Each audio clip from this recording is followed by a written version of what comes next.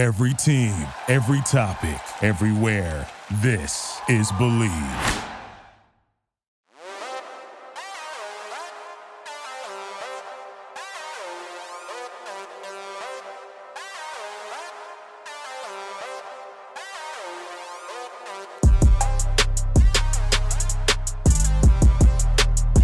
Week 7 is done and Week 8 is here, and thank goodness. Week 7 was a weird one, and not in the best way, especially with all the players who got hurt, and all of a sudden these confusing backfields that have emerged. The Chiefs, Panthers, Jets, and the Falcons. We'll talk about each one of them and how to value those players moving forward. We'll briefly discuss the injuries and what to expect from then. Obviously, things change, and of course, I will have defenses and kickers to stream. That's how we end. Some general trade strategies, and oh my goodness, probably the saddest conclusion I've come to this fantasy season, the biggest heartbreak all year, the move you unfortunately have to make, all right here on the Breakout Football Podcast on the Believe Network, sponsored by Prize Picks. I'm Zach Cohen of the 33rd Team at Zach Cohen FB on all social media. As always, all data comes from True Media unless I say otherwise.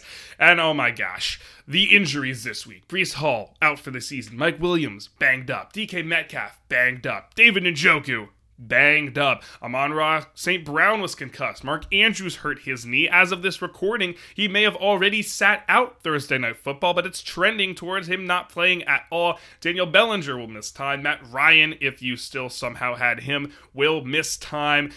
All big names you could have started. You probably started in Week 7. You can't be doing that anymore. And the replacements. Look, I do a waiver wire column every week for the 33rd Team. This week had to tag in Nick Botteford. He is awesome. He does a lot of good data, puts in a lot of good work to this column. But there aren't really many good options. There are a couple running backs you could add if you lost your flex or if you lost Breece Hall. But we'll get to that in a little bit because there is one player who's probably on your team. Oh man, it doesn't need to be anymore. It's sad, but Kyle Pitts, you can be dropped. It is a sad time for everyone who thought he would live up to being the tight end 3 in fantasy. That was his ADP. I had said prior to the season, I don't think that's an accurate ADP, but I don't think anyone expected him to be this ineffective. It's not even that he's been bad, just the usage has not been there. I wouldn't say he's a must drop for everyone. Obviously, everyone's situations are different. Maybe you have no other tight end. Maybe it's a deep league and there aren't any better tight ends. Shoot for the upside of Kyle Pitts, I guess, but by no means should he be in any starting lineup. I think that is pretty certain. It's just so confusing seeing the Falcons take on the Bengals. And I say take on as if they had a chance. They really didn't. The Bengals were up 21-0 at the end of the first quarter. You think Arthur Smith would throw the ball a little bit more, right? But no. The Falcons had a 35.6% pass rate in neutral situations following that first quarter. You heard that right. That is not a good pass rate. For comparison, the Falcons' passing in neutral situations has been at a league low 43% over the last 4 weeks. So they were actually running the ball at a higher rate, down 21 flippin' points by the end of the first quarter. Arthur Smith, man, you're really leading an offense that we cannot trust in fantasy football. We will get to this backfield in a little bit, but for Pitts, he's had 2 games of 10-plus points. Ironically, he's scored 3.9 fantasy points 3 times and 3.5 points once. He's just not a player you can trust moving forward. Honestly, he's probably wasting a spot on your roster. If Evan Engram, Greg Dulcich, heck, even Taysom Hill, if they are available in your league, they are better options than Pitts.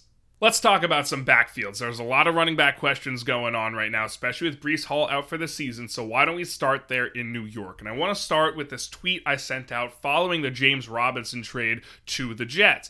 I said, quote, "While I think James Robinson should get a bump here as the Jets' main early down back, his injury does bear some caution. If anything, this deal cements Travis Etienne as a must-start, and it likely keeps Michael Carter on your bench."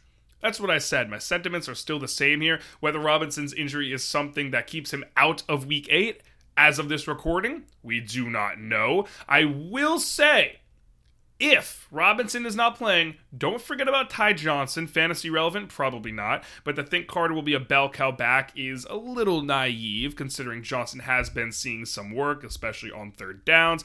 But Carter would be a pretty sturdy flex play going into Week 8. He does face New England, and they have allowed the 4th fewest fantasy points to running backs this season, so it's not the greatest matchup, but obviously his role in the passing game, and just as the best remaining Jets running back, should give you some sense of safety in starting him.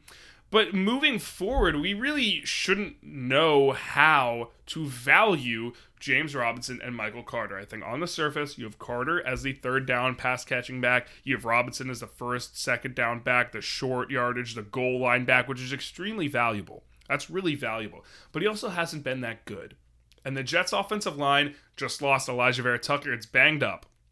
This Jets offense is not producing a lot of fantasy relevant players right now. So if James Robinson can suit up, and he is playing a full workload or a regular workload coming into Week 8 against the Patriots, I don't think you could start a single Jets running back. And that may be the case moving forward. We'll just have to take this data, take their workloads, and see how that projects out through the rest of the season. Obviously, if you are not following this show, this is something we will talk about throughout the rest of the season. So smash that follow button. I don't know. I think that's the least corny way I can think of saying it, but came out pretty corny. My bad. Speaking of another head-scratching backfield, the Chiefs announced before their game that Isaiah Pacheco would be the starting running back. And we've known all season long that the starting running back in Kansas City was more just a label for the depth charts. It's not actually how they use them. Because CEH and Jerick McKinnon each played 42% of the snaps this season.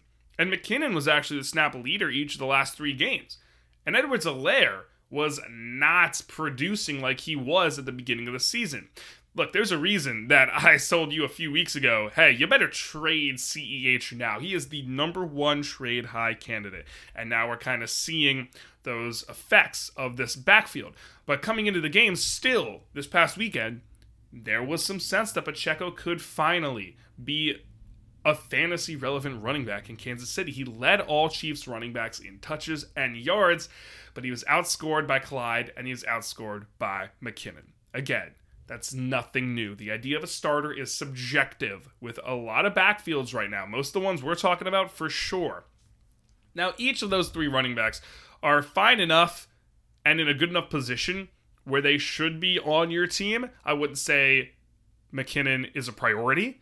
I wouldn't say Pacheco is a priority flex. I don't think Pacheco should be in starting lineups. I don't really think Clyde should be in starting lineups. I guess if anyone, I guess CEH is probably the best back still because he is the only one that's actually done something this season. He was the one that was scoring. But take out those touchdowns and it's pretty clear that he's been touchdown dependent. That's not sustainable. So if you didn't trade him already, maybe you can still try to trade him. But for now, you're not starting any Chiefs running back, and you might not throughout the rest of the season. Really just kind of comes down to that. We don't know which one will be getting the valuable workload because that has been changing. It just changed this last week. It might change this next week because they are on a bye in Week 8. So in Week 9, things might change. Obviously, you're not starting either of them this week. Please don't give me any start-sit questions about that. But moving forward, you cannot trust a Chiefs running back, similarly to how you cannot trust a Jets running back. Now, normally this is the part where I give you my player prop of the week, but I looked at a lot of the Prize Picks props, and they're still updating them as of this recording, so I didn't feel comfortable giving y'all something I don't truly believe in. But I will, and if you follow me on social media, you will get those. Last week, 4 for 5 on props that I suggested in here. 2 weeks ago, 4 for 5 as well. A week before that, 5 for 5. Like, it's been really, really good. I'm normally giving my number 1 prop here. And if you're not on Prize Picks, feel free to use my code ZCOHEN to sign up and deposit. They will give you a 100% deposit match. You put in $10, guess what? You're getting $10 back that you can use right then and there. You put in $100, I think you get the idea. It's a free $100. Prize Picks. Sign up, deposit, code ZCOHEN, ZCOHEN. The name's on the logo of this Breakout Football podcast. But let's keep it moving. There are a few more backfields I want to talk about before we get into some general trade strategies. And finally, kickers and defenses to stream in Week 8. The big commotion the past week was not the James Robinson trade, but rather the other fantasy running back who got traded. You know, that Christian McCaffrey guy sent to San Francisco. No big deal. Naturally, everyone was scrambling toward picking up either Chuba Hubbard or D'Onta Foreman, or in a couple cases, both. And both of them had pretty darn good days against a Tampa Bay defense that was a top 3 defense against fantasy running backs. What the hell happened? Where is Tampa Bay right now? Did they stay retired? Tom Brady should have stayed retired. It sounded like everyone's still been on vacation down in Tampa Bay. My goodness. But against them, Hubbard had 9 carries for 63 rushing yards and a touchdown. He caught 2 of his 3 targets for 15.3 fantasy points. Foreman had 15 carries, 118 rushing yards, didn't score, caught both of his targets, and had 16.5 fantasy points. On the surface, clearly, Foreman looks like he did better. However, he did have a 60-yard run, and hat tip to Nathan Jonke of PFF. He's been on the podcast before. Good dude, smart dude. Hubbard played 22 snaps over the first 3 quarters compared to 14 for D'Onta Foreman. That's not a whole lot of snaps for running backs, but again, they were up, so you would imagine they'd be running the ball a little bit more. They weren't. Here's the kicker. Hubbard hurt his ankle. That happened at the beginning of the fourth quarter. So Foreman in the fourth quarter saw 11 carries. Hubbard, throughout the game, also doubled Foreman's carries on third down snaps. So when Hubbard came out, Foreman took that role. That's why it makes it look like Foreman is the running back to own. Honestly, both are pretty solid bench players right now. Hubbard apparently could have been back in this game, so that injury isn't really something you should be worrying about for Week 8. I still like Hubbard better, though. If he is hurt and can't suit up, Foreman, flex play for sure. If Hubbard is active, I'd consider flexing Hubbard, and I would consider flexing Foreman, maybe at a little bit less of an eagerness. Like, I guess if you're a little more desperate. Carolina's schedule in the future isn't the greatest. They do face Atlanta twice in the next 3 weeks, including Week 8. But hey, Atlanta is still bottom 12 in fantasy points to running backs, so that's a fine matchup. That's good enough, and we don't even know what's that going to entail. Is Atlanta going to go up and Carolina's going to be passing the ball a lot? That kind of paves the way for Chubbard. Oh my gosh, that's awkward. I'm going to keep that in. I like those bloopers like that. My point being, both of them are getting enough work to where they could be considered in your lineups, but Hubbard has been getting, or at least just got, the more valuable touches in that offense. Not someone you must start, but someone who, okay, sure, could be a flex play in most leagues. I got one more backfield for you before we wrap things up with our final 2 segments, and it is the Atlanta backfield. I teased them at the beginning of the episode. Tyler Algier, Caleb Huntley. This was Algier's week. He led the Falcons backfield with 16 carries. Huntley saw 6. Algier also scored. Now, prior to this game, Huntley and Algier have really been splitting the work, though Algier has seen a bit more involvement in the passing game while Cordero Patterson has been on IR. Here's the kicker. Algier and Huntley are short-term fixes. Maybe when Patterson comes back, because he and Damian Williams are both expected to return from the IR. That is the kicker right there. But there is a world where Algier continues to be the first, second short yardage goal line back in the Atlanta offense, while Patterson takes on more of a third down role. Maybe that's Damian Williams. Maybe Algier completely overtakes everyone. That is a possibility, but we don't know for certain. And there are too many factors working against Algier, like Huntley's presence, like Cordero coming back, like Damian Williams coming back, like Marcus Mariota being a viable rushing threat. For this week, I'd consider Algier as a high-end flex against a Carolina defense that's allowed the 9th most fantasy points to running backs. It's pretty simple.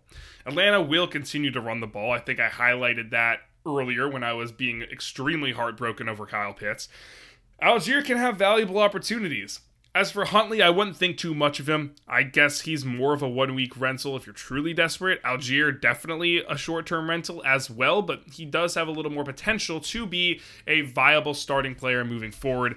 I really didn't expect Algier to actually pick up the pace this last game.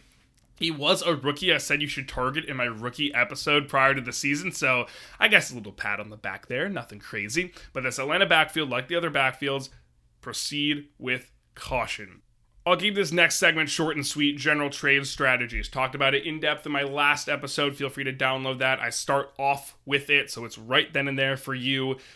But again, with trade deadlines approaching, not just in the NFL, but in the fantasy football community, you got to keep in mind your position. If you were a bad team, you should probably sell one of your best players for 2 starters that you can have throughout the rest of the season. 1 for 2, 2 for 3. Or if you got a lot of bench players, maybe try to package an upgrade. The thing is, the best teams aren't going to want to break down their best players unless they're truly desperate. That brings me to one of the better teams. If you are one of those good teams at the top of the league, and you don't have any bench players, you really got to start looking at your bye weeks and especially the fantasy playoffs. What do you need then? What will you need then? Can you break down a player? Can you upgrade? You should be looking to upgrade if you have the bench depth to do so. But those are 2 general strategies you should consider based on your position in your league. And finally, I'm just going to rip right off of my article for the 33rd team. It is out now. Top streaming fantasy kickers and defenses for week 8. Obviously, that includes special teams. I did have someone comment that on my TikTok lately. Yes, DST is defense special team. Last week was pretty darn good. I nailed Jason Myers. Will Lutz and Greg Zuerlein had pretty good weeks. Defenses was a bit more rough. Luckily, I had the Dolphins in there. I can tell you right now, it'll probably be the same this week. Jason Myers versus the Giants, Greg Zuerlein versus the Patriots, and Cade York versus the Bengals. I all really like this week. You can read that full article at the33rdteam.com. I tweeted it out on my Twitter at ZachCohenFB. It is in the link in my bio, in my TikTok, or again, simpler, 33rdteam.com, the fantasy section. As for the defenses, I don't love a lot of them. The Jets versus the Patriots is probably my top one. Jaguars versus the Broncos. I don't love the Jaguars defense individually, but it's a solid matchup. Panthers at the Falcons. The Panthers defense is probably the better one of the Jaguars and maybe the Jets, at least from a matchup standpoint, but it's also not one that should have a lot of upside. If you're starting the Panthers defense against the Falcons, you're probably expecting somewhere to 5 to 7, maybe 8, maybe 4 fantasy points. That's not great, but there also isn't much room for the other team to go off. The Broncos could pop off against the Jaguars in London. The Patriots, who knows, maybe they bounce back after Bailey Zappi and Mac Jones looked pretty bad last week. I'm just kidding. The Patriots offense is a target. Any defense that's playing the Patriots, you could probably start. I was originally going to have the Commanders and Colts defenses, and I think they're fine streaming options, but this game screams like a trap. Both defenses are just pretty bad in general, and while the offenses respectively aren't much better, there's no telling which defense of these two will come out on top in fantasy. Like, one of them could easily score 20 fantasy points, or just as easily score like -5. That is the range for both of these options. I'd avoid streaming one of them unless you're truly desperate. Yeah, the upside is there. I like the upside a lot more than I like the upside of the Panthers and maybe the Jaguars. But for the most part, their floors are way lower. That'll do it for another quick episode of the Breakout Football Podcast here on the Believe Network. I am Zach Cohen. This has been sponsored by PrizePicks. Don't forget to tail my picks this week. Sign up, deposit on PrizePicks. You'll find my picks on Twitter at ZachCohenFB. If you do not have access to Twitter or do not have a Twitter, feel free to hit me up either in the comment section by however you're listening, whatever podcast platform, or on any social media. I am at ZachCohenFB everywhere. With that, we'll wrap it up here on BFP. As always, best of luck in Week 8. Peace out.